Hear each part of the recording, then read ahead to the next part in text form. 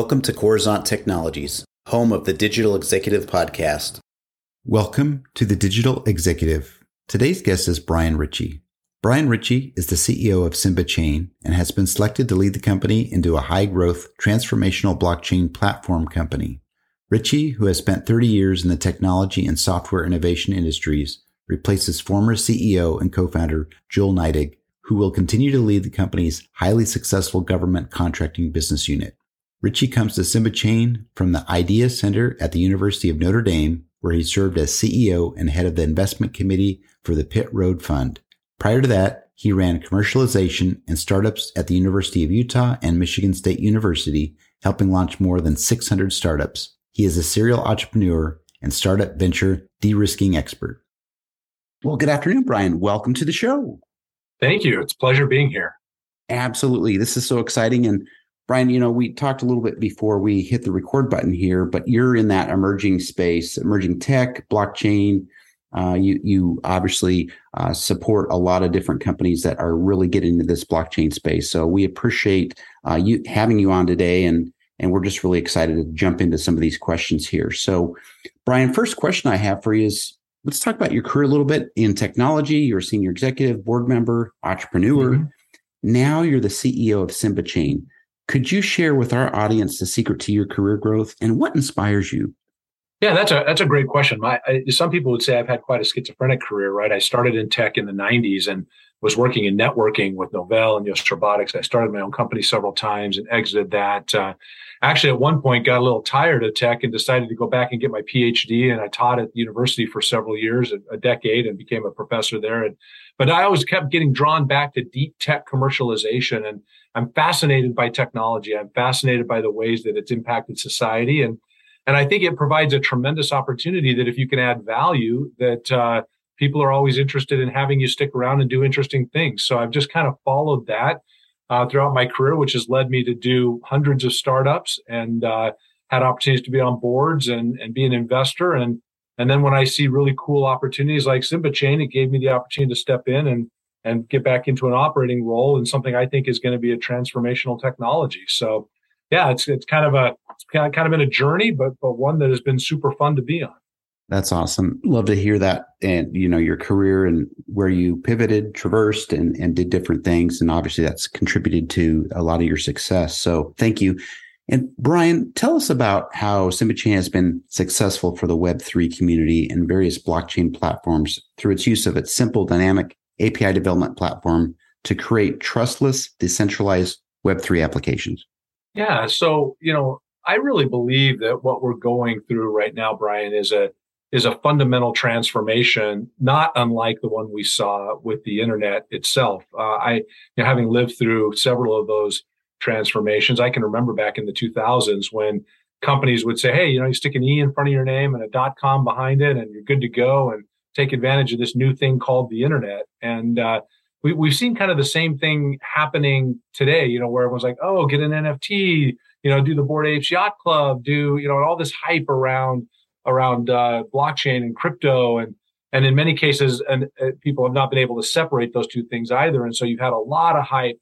But I think the same curve is going on, where people are starting to recognize that a lot of the things they thought were cool is not really what's going to drive this. And ultimately, this transformation is going to be the same as it was before. It's going to be really about business solutions and how you solve real world business problems. And that's where SIMBA has really been focused. So instead of doing, a lot of the hype kind of stuff around crypto or blockchain, we've been focused on how do we solve real world business problems like supply chain, track and trace, asset management, information management, identification, certifications. These are all areas that have real upside with this new distributed ledger technology.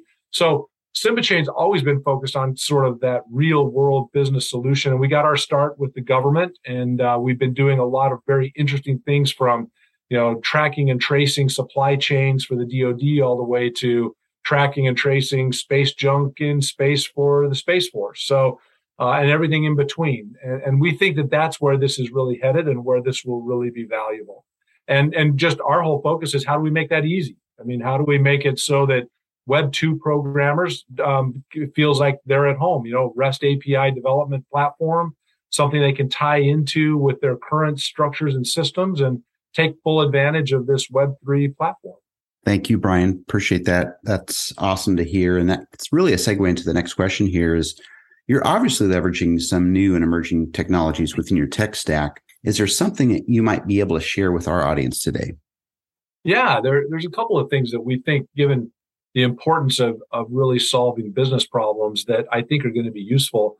The first one that we'd say is that most Web3 companies are really focused on how they get information into the blockchain, right? It's about how do I mint an NFT? How do I write to the blockchain? How do I get my information into this immutable and permanent structure? But I think that one of the things that's going to be really important is how do you get the information off, and how do you view that information? How do you consume that information? So we're working on technologies right now that make it so that people can take their information off the blockchain in exactly the same structures that they put on in ways that are much richer and much more detailed and much more graphical than they would have been in just a plain, flat file system that blockchain represents. So we've got some new technologies coming in that with our product that I think are going to be really interesting. The other side of this, frankly, and it's kind of prosaic in a sense, but everybody in an enterprise environment, especially in the government, they're concerned about safety and security and privacy. And we made an acquisition about a year ago of a company that allows us to actually put data both on and off chain, completely encrypted, search those data without ever unencrypting the data so that it's always completely secure and private. And we think that that's going to have tremendous applications for companies that want, whether they're in consortia or whether they are individual or whether they're the government, to keep their information private and secure, at the same time taking advantage of all of the permanence and immutability and provenance of the blockchain. That sounds pretty exciting. That really is, especially, being able to keep something encrypted that entire time and still be able to search it, which is outstanding.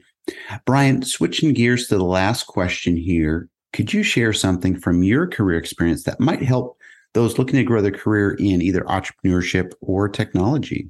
Yeah, that's a great question. I think that there's a couple of things to think about. I've found that there are probably two paths to value. Ultimately, creating value is what you really want to be doing because people will always pay for value. And if you think about the entrepreneurial pathway, that's exactly what they're doing. They're building value. But I found two ways to do that. One is that you get really detailed and very specific. You get really skilled in a very narrow skill set that's really valuable. And so you can think of, programmers or great salespeople or great marketing people. And what they do is they have a craft and they just do it extremely, extremely well. There's great value in that. And that's one path. That's not the path I took. The second path I found is more of a generalist in the sense of having enough information and experience in a variety of areas that you can lead and guide in the building of an overall structure. So from a founder standpoint, either one of those might work. If you do the specified route, you're going to need to find a lot of people who can fill in these other areas, and you need to be willing to give them some space and latitude to help you in the areas that you don't have skills. If you go the generalist approach like I did, you can kind of get everything started and set up and started and running, and then you'll need to hire those specialists in areas as you scale.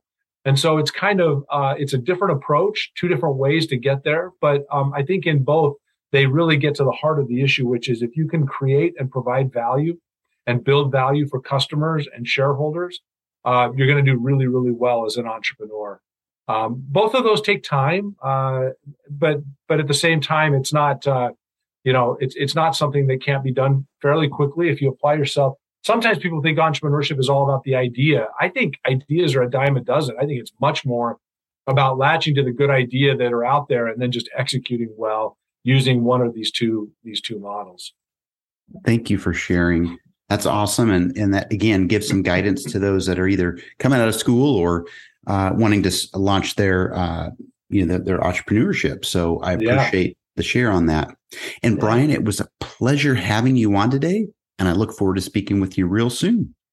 Thanks, Bryan. It was awesome being here. I really appreciate it. Bye for now.